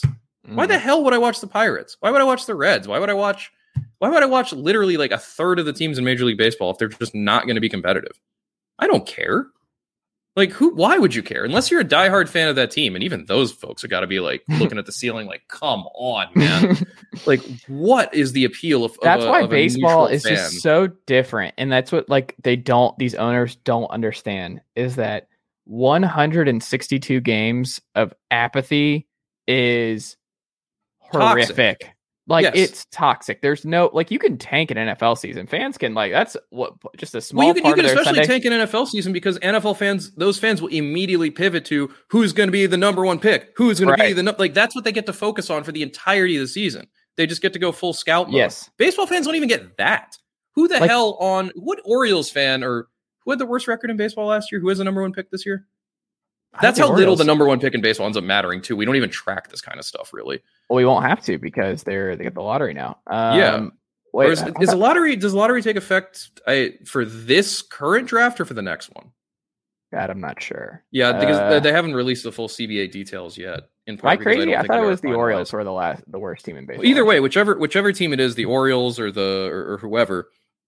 Do we really think their fans give a crap about following the college career of, or if they even can, the high school career? Oh my God, they tied with somebody. Who would you guess they tied with? Arizona. Isn't that crazy? Arizona, 52 wins last year. I had forgotten until recently when I was when the Baseball Prospectus Annual came out. I was reading the Diamondbacks chapter primarily because David Roth wrote, and he's one of my favorite sports writers currently going. Did Roth really write the Diamondbacks? Yes, it is. I believe it is Baseball Prospectus policy to ask him to write the saddest possible chapter. He's also done the Rockies and the Pirates before. He's actually not allowed to write about happy things. He needs to write about. It's Roth is great at just drawing out the absurdity that exists within these tiddlywinks. Tiddlywinks? I think it's tiddlywinks, yeah. Yeah. I don't give a diddly poo. Oh no. John's doing his southern thing. Don't do it. No, John. I was going Jim Mora. That's where I was going. Okay. Playoffs. Jim Mora. There you go. Well, Jim Mora Jr. is coaching the UConn Huskies. Oh, that's very sad. I'm very sad. Should I be very sad for him, or is he like a troglodyte doofus? I mean, he was okay in Atlanta. Like, he wasn't terrible. Sure. He was okay at UCLA. How far do you have to fall on the damn college coaching ladder before you smack headfirst into the rung that is UConn football? UConn football. I don't follow college football, and even I know that UConn is basically the ninth pit of hell.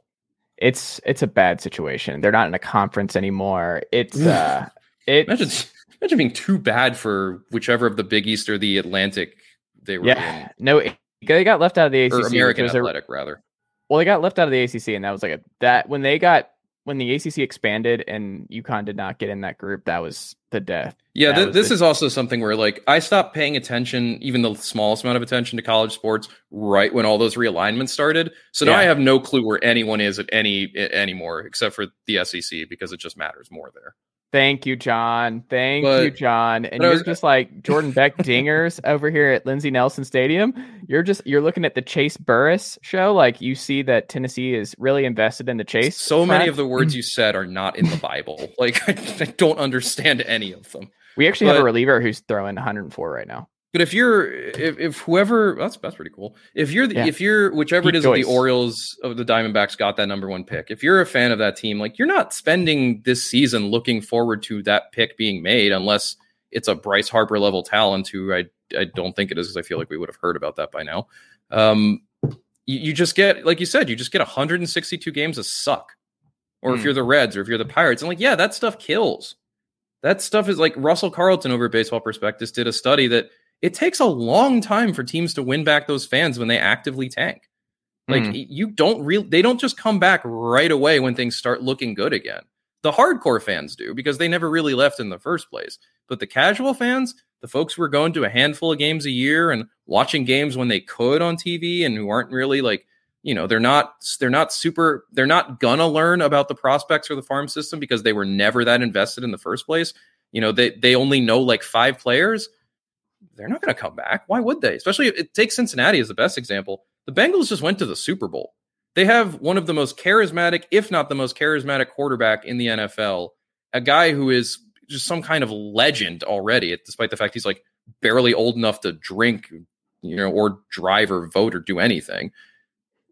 Why would casual Reds fans, after having seen what the Bengals did and knowing that the Bengals are probably going to be good, at least for the years left that Joe Burrow is there, why would they come back to the Reds?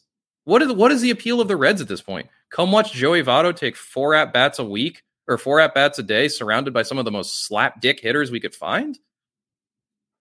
Okay, like I don't really know what the Reds' plan is when people tune out en masse to win them back.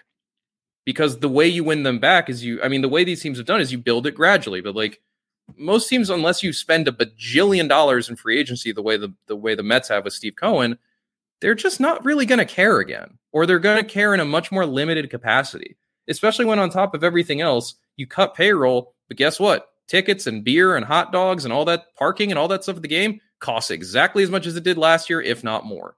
You, the fan, are not getting a financial break. The savings are not being passed on to you, the consumer. You still have to pay full markup for a shitty product that you don't like. Again, do not understand how and why Rob Manfred does not seem to get that, or why it is not being labeled, or why it is not being treated with the same urgency that a fucking pitch clock is. Pitch clock is good. I like the pitch clock in theory. It'll be left to see exactly how it plays out. But don't you think maybe a whole third of the league just not trying anymore is a little bit more important than whether or not there's a shift? Like, the shift is not, banning the shift will not bring casual fans back. Making it so that the Orioles and the Pirates and the Reds can't just screw their fans for essentially ad infinitum until the owner feels like trying again will kill the sport. But you'll also never get casual fans back. Like, the only thing you'll get casual fans back for is the playoffs. Like, the casual fans for that. But you're not getting them for the playoffs, or you get them back for something like the Maguire Sosa home run chase. That's really it. Baseball does not have any other avenues. Yeah, but that's the thing. That's the thing. Like, and that's why I think you see baseball doing more and more of this stuff, because they kind of realize, like, if we don't care whether or not teams try, and the playoffs are only 1 month out of 7 that we have, and there are all these other things going on, and et cetera, like, we have to do gimmicks. We got to get gimmicky with this shit. You saw, the NHL has done the exact same thing with the Winter Classic, because the NHL understands that no one's going to watch a hockey game unless they are personally invested in it, or unless there's some kind of spectacle to it that makes it different than a regular hockey game. Football doesn't really have to do that, because football can just always bill itself as football's crazy, woo! Like, their thing is more about let's do it on different days, I think, than let's do, and the London stuff aside, which is, I think, way more about the international audience than anything else. And also about, soft testing the London Jaguars. But, and I think similarly with the NBA, their gimmick stuff is more schedule stuff, like 17 games on Christmas Day or whatever. Or, we're going to have rivalries all the damn time, because rivalries are what matter. And player matchups, and that too is also important, that they have player matchups they can point to. LeBron versus Durant, or whatever it happens to be. Like, the baseball can't do that. Baseball just cannot do those things. The only appeal baseball has is getting people invested in the product on a regular, consistent, ideally daily basis. Like, and getting a casual fan to become a hardcore fan is really, really, really, really hard, especially when you don't have a national product the same way that the NBA and the NFL do. Especially when especially when you have, when all you can do is hope that the team where that fan is located is trying. Because if you're a fan who lives in the greater Southwest Ohio area, all you've got is the Reds. You don't get to watch anything else. The Guardians, that's going to take a bit, are blacked out. And there's no other baseball team in the area anyway you're going to root for, unless you want to be a Cardinals fan, but they're a billion hours away anyway. Like, the Reds are all you've got. Aside from Sunday Night Baseball, and if you have Apple TV and Peacock, whatever games are going to show up on that shit, you don't get to watch baseball otherwise. All you get is the Reds. I can't, it's just so frustrating. It's so frustrating that baseball, I do not know how to make baseball more popular. I don't know how to make it work on a national stage. I just don't care. See, that's the other thing. Is maybe I'm missing something, but I don't really care. I like what I like, and I like baseball, and I like these games. It's not my job. I go back to it, I'm like, it's not my job. I don't think baseball needs to exist on the national stage in the same way the NBA and the NFL do, because it can't. It is too different a sport fundamentally that does not have the same individual player-based appeal or guarantee that the NBA and the NFL do.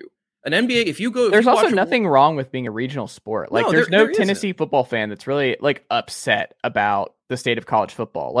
No, they love going to Neyland. They love the games. They love the experience. They watch every Tennessee game. When Tennessee is bad, there are fewer people watching Tennessee games, right?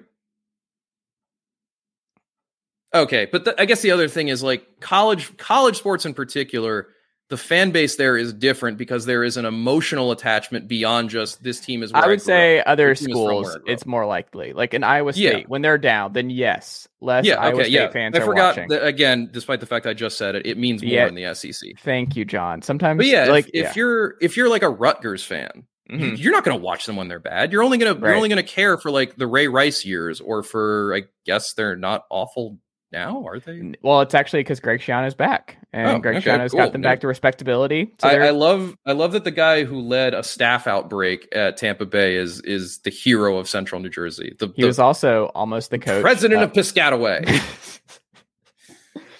I wonder how many people went to Rutgers because of the Sopranos. Like you saw that, like. Well, the only people who go to Rutgers are from New Jersey, so all of them.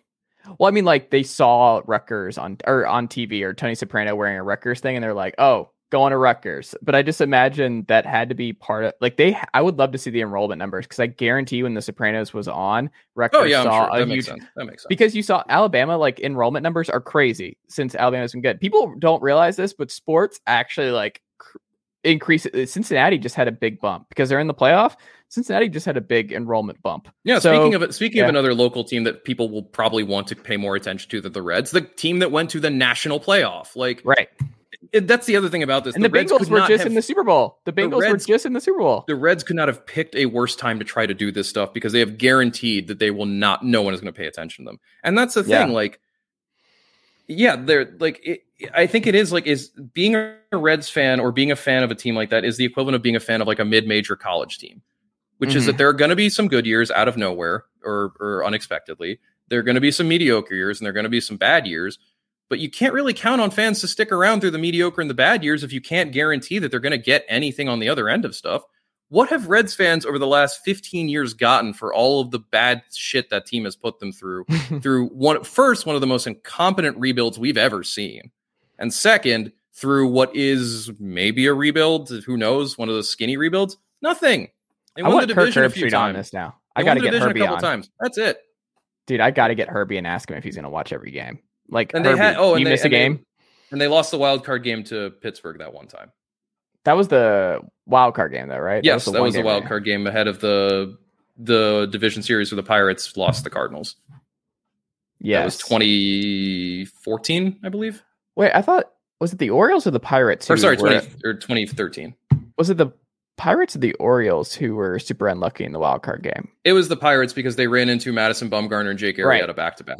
That's what it was. Okay. Yeah. The Pirates went to the wild card game 3 straight times. They beat the Reds the first time. They beat Cueto. Yeah. Then they lost to Bumgarner and they lost to Arrieta, and that was that. Yeah. God. Yeah, it really. Yeah, I feel so bad for Pirates fans on the whole. Like 30. Are you going to miss the one game playoff? I thought that was awesome. I will miss the one game playoff. Like, for as much as like we did get some duds in there. I remember that the Orioles Rangers wild card game is the one that stands out to me as one that was just like, oh yeah, that happened, and I remember literally zero details from it. But I will miss it. Like, if nothing else, it gave us A's Royals, which I think is one of my favorite non-Red Sox playoff games, quite literally ever. It gave us last year's NL wildcard game, which was an absolute just ball of crazy all the way through. It's given us great moments like the Juan Soto double against Milwaukee that got through Trent Grisham that not just saved the Nationals, but that was the difference between them winning a World Series or not. Everything hinged on that one. Everything changed on that one misplay. Obviously, the Edwin Encarnacion walk-off for Toronto against Baltimore in the no Zach Britton game, which is hugely crazy. Even last year's AL wildcard game, which was kind of a snoozer, all things considered, still gave us a 1-game playoff between the Red Sox and the Yankees for the first time since '78. I'll miss that. Like, I understand. Is it the most fair way to decide, which team is better? No, not at all. Is anything about the playoffs the fair way to decide which team is better? No, not at all. It's a short-term format. And it's not like going to 3 games is really going to tell us any more about that team anyway. It's just going to mean we get more boring 2-0 sweeps. So I will miss that. I will miss the 1-game wild card, because it wasn't just the instant drama that baseball doesn't. It was the instant drama baseball doesn't really ever get unless you get a Game 7. It was basically, hey, let's start the playoffs with a Game 7. And that's a really cool idea, ultimately. Yeah. I guess the downside of it was then you have to go into the division series, which is invariably year after year the most boring part of the playoffs. There's always one series that's just cuckoo bananas, but then the rest of them are just very kind of dull. Really, we're ready for the NLCS. Like we're just and I think the appeal of the division series is the same as the appeal of like the first 2 days of the NCAA tournament. It's just the volume. It's the sheer staggering quantity you can consume of like high stakes sports. But beyond that, I think it's also something where it's like, and then you watch those games and you're like, wait, why is the starter coming out after the fourth? Right, playoffs, right? Nothing is normal anymore. And then it just starts getting kind of frustrating. But yeah, I'll miss the 1 game playoff for sure. There you go. John, let's hold the Marlins for now. Let's Right. I mean, truthfully, there's actually, they haven't really done much aside from Avisail Garcia. No. So, how about this? I'm going to give you two. This is a two-parter. Okay. One, where do you think Freddie Freeman ultimately signs? Okay. And then two, your biggest winner thus far in free agency and your biggest loser. I think I'm going to guess your biggest loser. Yeah, considering we just spent like half an hour yelling about them. I don't know though. I don't know that I want to say the Reds are the biggest loser because I don't think any of us expected them to do anything this offseason. I think the degree to which they are giving up is pathetic and infuriating. But I also don't think that this is an example of like this is not a World Series winning team dismantling itself. You know, this is a team that got as good as like slightly above 500. And then the owner was like, why am I paying for this anymore? I don't give a shit. That sucks. But it's hard for me to call them a loser because I think there are teams who you could more accurately say, why have they not done something or why have they not done more? So I guess, but just to go back, Freddie Freeman destination, I think the Dodgers, because I think it just makes the most sense at this point. They have the need. They have the money. I don't think it's Dodgers. Can I say? I don't think it's Dodgers, man. I was going to say, I thought about this the other day because like Freeman, this goes against Friedman. Like this is not what he wants to do. Like this would actually be a surprise. Is like that's not been his MO. People like misunderstand the Dodgers where it's like, oh, money, money, money. But it's like it's money spread out. Like it's money that like it's also not money going to guys who are Freeman's age and at his end of the defensive spectrum. Like Mookie Betts, he'll do it. Yeah, but sure. Freddie Freeman, you're not. I don't think he's going to do that. Well, I don't think he's going to get a long-term deal at this point. I think Freeman is more likely to get one of those short-term high AAV ones because who is the team out there that wants 6 years of Freddie Freeman?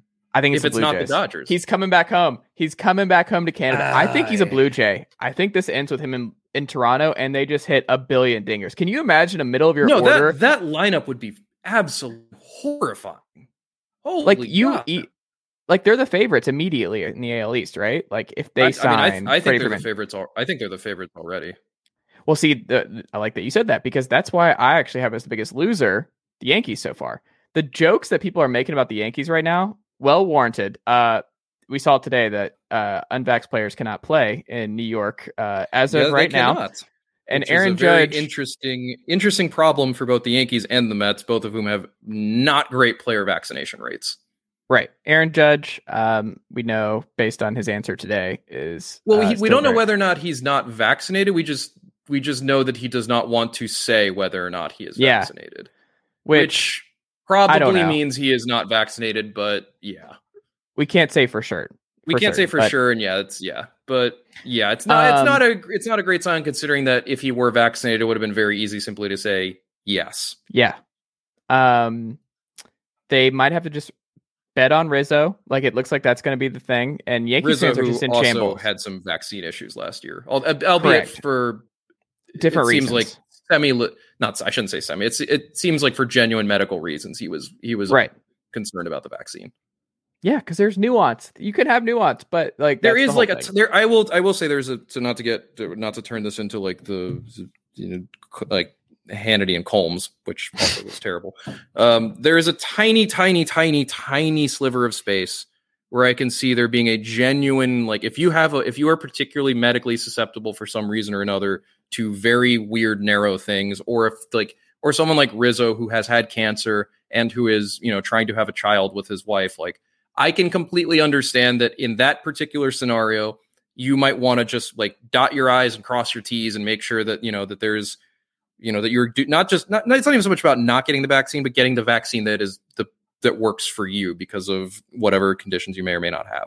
We haven't heard that with Judge. or at least we have. And granted, that's his personal life. He doesn't have to divulge that, but Right. yeah, that's going to be really interesting to see how that plays out, especially because the Yankees are now getting behind the nets in terms of badgering Eric Adams to change the vaccine requirements for New York City employees, given how that's all played out with Kyrie, which is to say it has not played out well.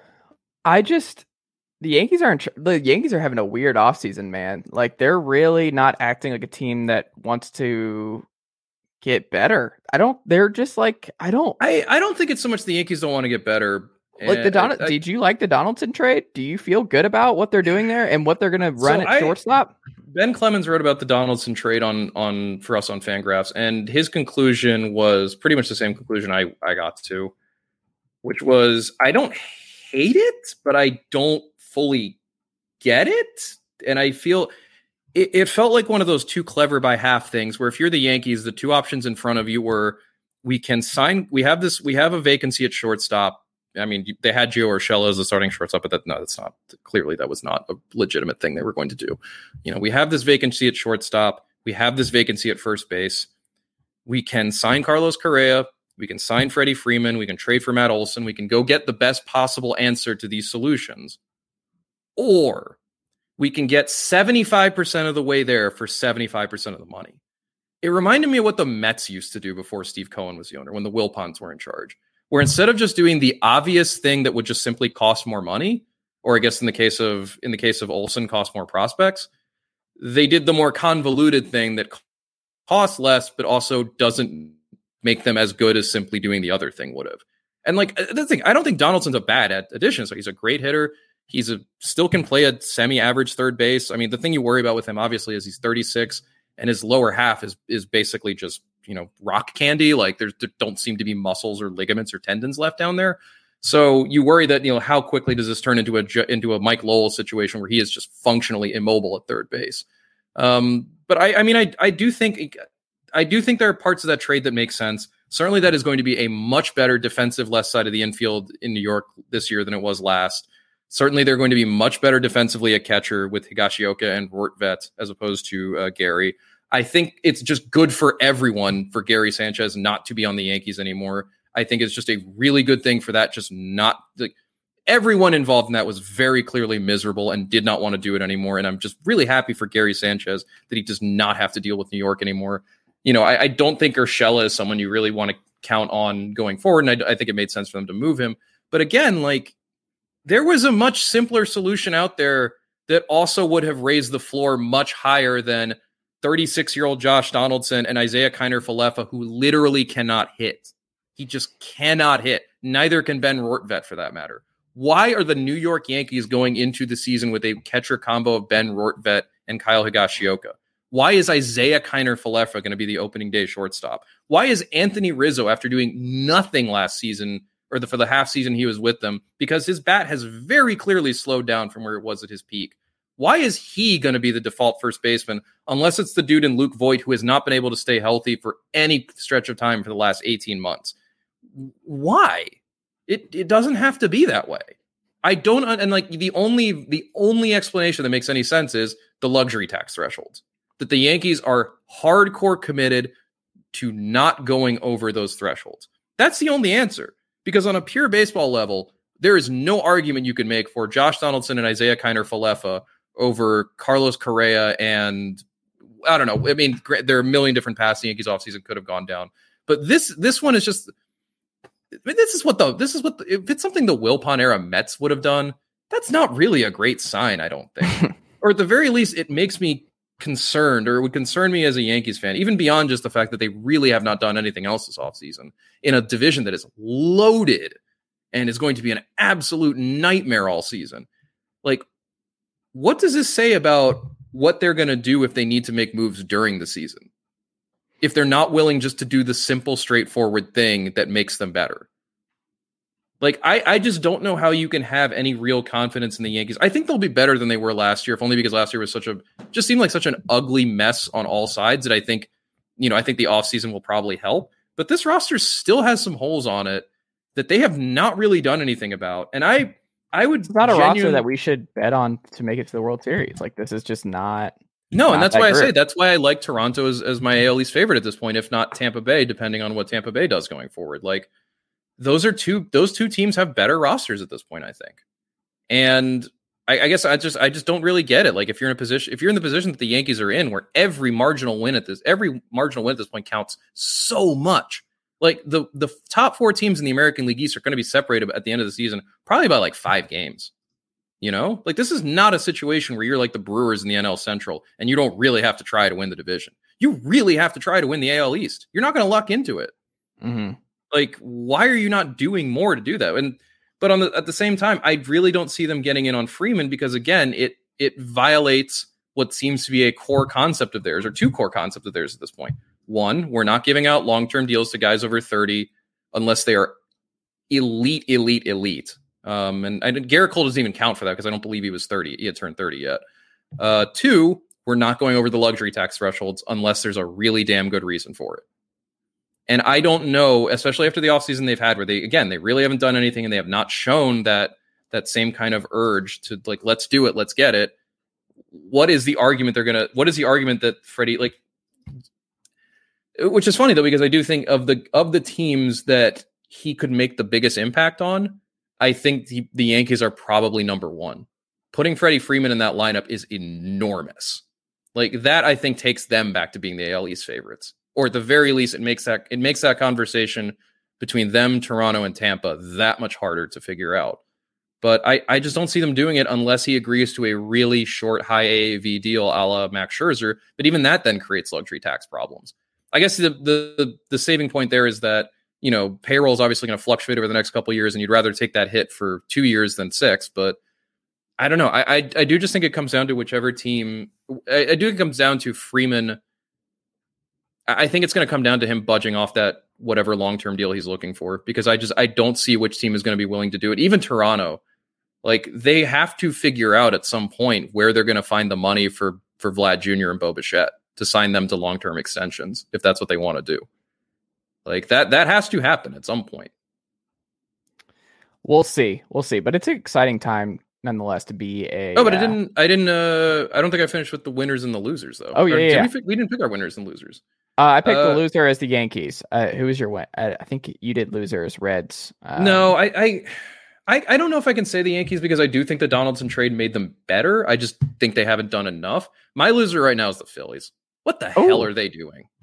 What the hell is that team doing? They're not going to get Chris Bryant. Juris Familia, man. Juris Familia. The guy who walks everyone and gives up home runs and needs a great defense behind him to succeed, which the Phillies do not have. Were they in a bidding war with the Orioles for Herrera? Is that what I was saying there? Was that what was happening? Why are they paying Odubel Herrera, who was not just bad last year, but was also a convicted domestic abuser? Like, this is not a guy you need to keep around. You can go find an Odubel Herrera pretty much anywhere. Every team has at least one Odubel Herrera in terms of skill set lying around somewhere. This is a team that's legitimately trying to talk up Matt Vierling as an option in center field. Get the fuck out of here with this roster, man. Also, I don't. Why did you McCutchen and that? Like, he's been good for them. I didn't understand letting him go to Milwaukee. No, I mean, I think their list of free agents were pathetic. It was like a bunch of guys where you were just like, this guy was legitimately on your team. Why? McCutchen, I think, was the only one on that list who was like, you might want to consider bringing him back because your outfield situation is appalling. They haven't done anything to fix that. If they don't get Bryant, what are they going to do? Kyle Schwarber? Kyle Schwarber shouldn't be playing the outfield full time. That's a disaster. Like, that bullpen is going to cause literal heart attacks in the greater Philadelphia region this year. Like, rotation on Aaron Nola and my shoulder's not feeling too great. Zach Wheeler. Not a whole lot of steadiness there. That defense is awful. Like, this is not a good team at all, man. And like, I don't understand why there is no urgency on their part to do better, especially when you have Bryce Harper right there. You know, you went to all this time and you went to all this effort and you spent all this money on not just Harper, but also Wheeler, and also what you gave up to get JT Realmuto, especially with, you know, I know Sixto Sanchez is hurt, but it really does look like he has legitimate impact stuff. I still do that trade if I'm the Phillies, but regardless. But why do you do all that if you're just going to stop at being an 82 win team? what's the point? I don't even know if this is an 82 win team right now. I don't know if this is a 500 club. And it's not like there was no way for them to get better in free agency. I don't know that I signed Nick Castellanos to be my full-time outfielder either, but like, and maybe there is really nothing they can do about whether or not Bryant actually wants to be there, but there were other moves they could have made. There were free agents before this period of time that they could have signed. I mean, they're still like, they need a shortstop. There's still Correa out there right now. Like, or even if they don't want to pay what Correa's asking, fine. Trevor Story's sitting there too. Like Michael Conforto is out there if they really want an outfielder. They can sign Kenley Jansen if they need relief help. They can sign Zach Greinke. There are options there, and not only are they not doing anything, what they are doing just seems to be like ultimately pretty counterproductive. They're signing guys who just don't make sense for them. Juris Familia makes no sense for this Phillies team. And I know it's just a 1-year deal for $6 million, but like, why? We know, everyone knows exactly how that one's going to play out. And it's called him getting released in mid-July. Like, this is just, I don't know, man. It's just, to me, it's like, it's beyond just having a bad offseason. It's a loser franchise right now that just doesn't seem to have any direction or know all what it's doing in any capacity. Like, the Phillies just seem lost. And they are in a division where they now can't really afford to be lost because the Braves are smart and good, and the Mets have a shit ton of money now. Nebraska has the best job in America, man. That man, shout out to him. He's had a great run for 10 years where he's just like, let's see what happens. I'm just going to spend some money and like prospect too. I don't care, man. Like, let's just see what happens. Yeah, there just don't seem to be any like expectations there at this point. Right.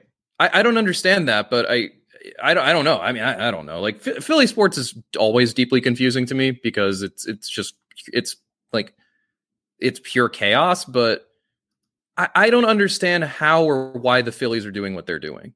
Mm-hmm. I don't get them in the least for what they've done. So I think they'd be my loser of not just the free agency period, but probably the offseason so far. Just a totally baffling offseason in terms of inactivity. As for a winner, no, I mean, I again hate to say it, like it sucks on a purely emotional level, but Atlanta did real good. Atlanta did real good.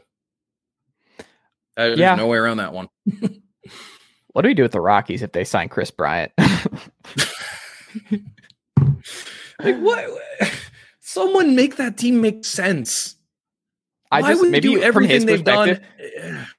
What if he? It's like, I'm gonna hit a gazillion home runs. I'm gonna be an all-time great player in Colorado, and then I'll get traded to a contender when I start to wind down. But let me just go rake for couple years. Yeah, why not? And like Denver's a cool place to live. Yeah. Like the media there is super chill. Like no one cares in Colorado. Nobody cares about the Rockies. Like you get to exist. It's basically the Mountain Padres. You exist in perpetual anonymity. Like I don't necessarily know if Brian wants to be in that scenario. Mm-hmm. Also, it's close to both. I imagine he has a spring training home in Arizona, and I imagine he still has a home in Las Vegas, so it's geographically convenient for him. I mean, you can make be a Midwestern guy like that. Yeah. Something that people overlook.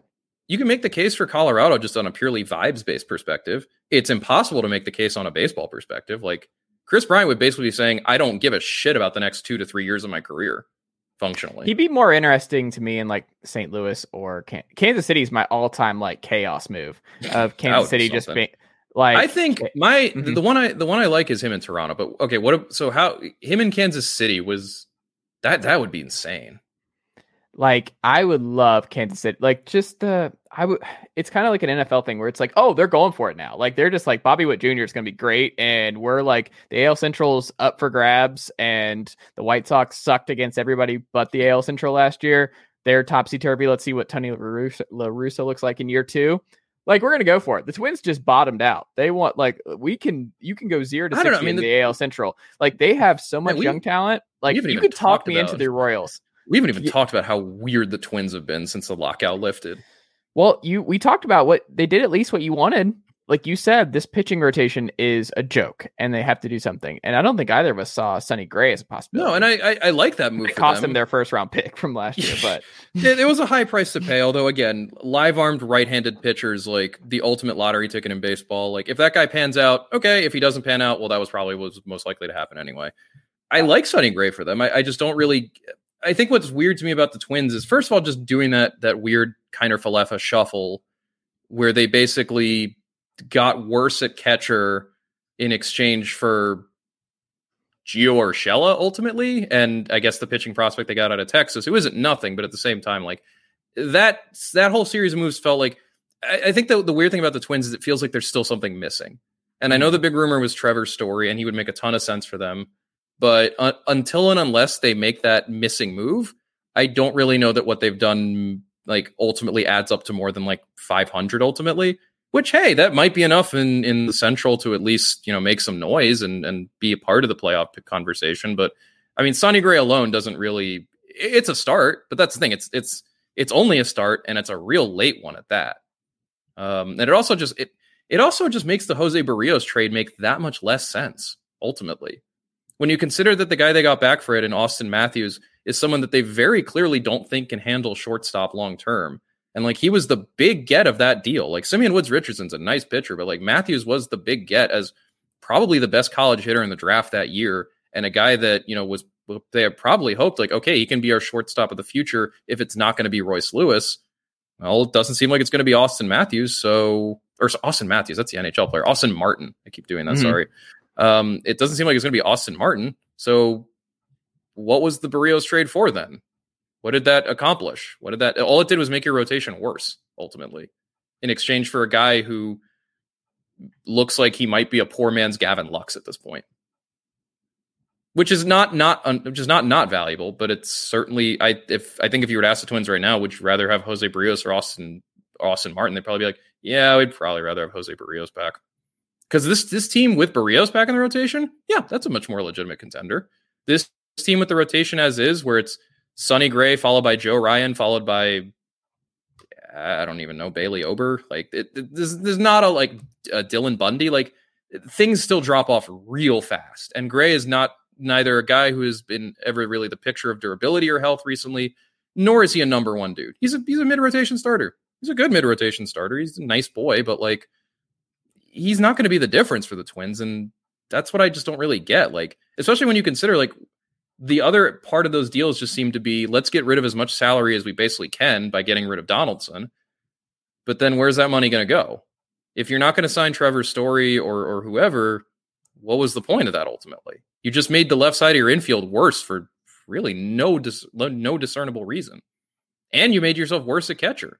I don't know if Mitch Garver is the real deal, but I think I'd rather have him than Gary Sanchez at this point. Like, I know Garver's not a great defender, but Gary Sanchez is a terrible defender.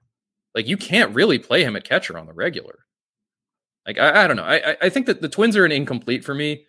And it just feels like it doesn't really feel like they had a plan here. It just feels like they're kind of winging it. But to what end, I don't really know. The Yankee side of that trade, I can understand way more. The Twin side of it, I'm still kind of at a loss. We'll end it there, John. The Twins of it. We're at a loss with the Minnesota Twins. Yeah, I'm always at a loss with the Minnesota Twins. Truly, like, just like they are in the playoffs. Oh my God. The Yankees fans can do that, not Red Sox fans. That was mean. I can do that because that was crossfire. Just beat the Twins, Yankees one time. Single time. That is all I ask. One time. Man. Yeah. Well, maybe it'll be this year. Maybe they bounce back. I don't know. I have my doubts. John Tayler, Fangraphs.com. Go subscribe if you have not already done so. Baseball's back. So if you're waiting on baseball, like you were like, I'm thinking about Fangraphs and becoming a member, but let's get baseball back. Come on down. We have so much content that's come out the last few days, just covering all the moves.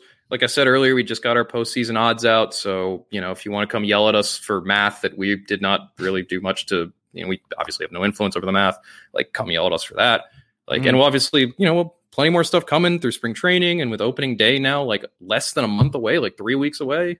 Yeah. Come on over to Fangraphs. Go get yourself a membership. Now is the time. Join the fun, join the crowd, get your first bet risk-free, use code Fangraphs. I don't know. 85% for the Braves. I like that. One of the best, one of the best odds in our whole thing. I think they're number 6 overall in playoff odds. Yeah. The NL is going to be kind of boring. I think it's just going to be exactly like the NL is kind of top heavy right now. Yes. John Tayler, always a pleasure. J Taylor on Twitter, fangraphs.com. Go subscribe if you've not already done so. And I will talk to you next week. Later. All right. That'll do it for the MLB free agency edition here on the Chase Thomas podcast with Fangraphs John Tayler. Thank you again to John for coming on today's show. It was a lot of fun, and I hope you guys enjoyed it. If you did enjoy it and you would like to help this show, guess what? You can leave this show a 5-star rating and a review on Apple Podcasts, Spotify, or wherever you get your podcasts. Tell us why you like the show and why you like listening to John and I talk all things Major League Baseball each week at this time. Don't forget, folks, you can also watch this podcast on YouTube. So if you're not already subscribed to our YouTube channel, please go ahead and do that today. YouTube.com, type in the Chase Thomas podcast. That easy. Let's see. What else? Follow me on Twitter, Chase_Thomas. Like the Facebook page at facebook.com/Chase Thomas Writer. Any mailbag questions in terms of Major League Baseball you'd like John and I to answer on the next week's show, feel free to shoot those over at ChaseThomasPodcast@gmail.com. All right. That'll do it. Uncle Derek, how'd I do?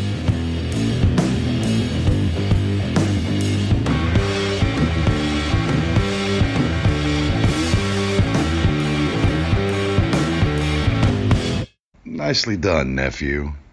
Chase Thomas Podcast. Hell yeah.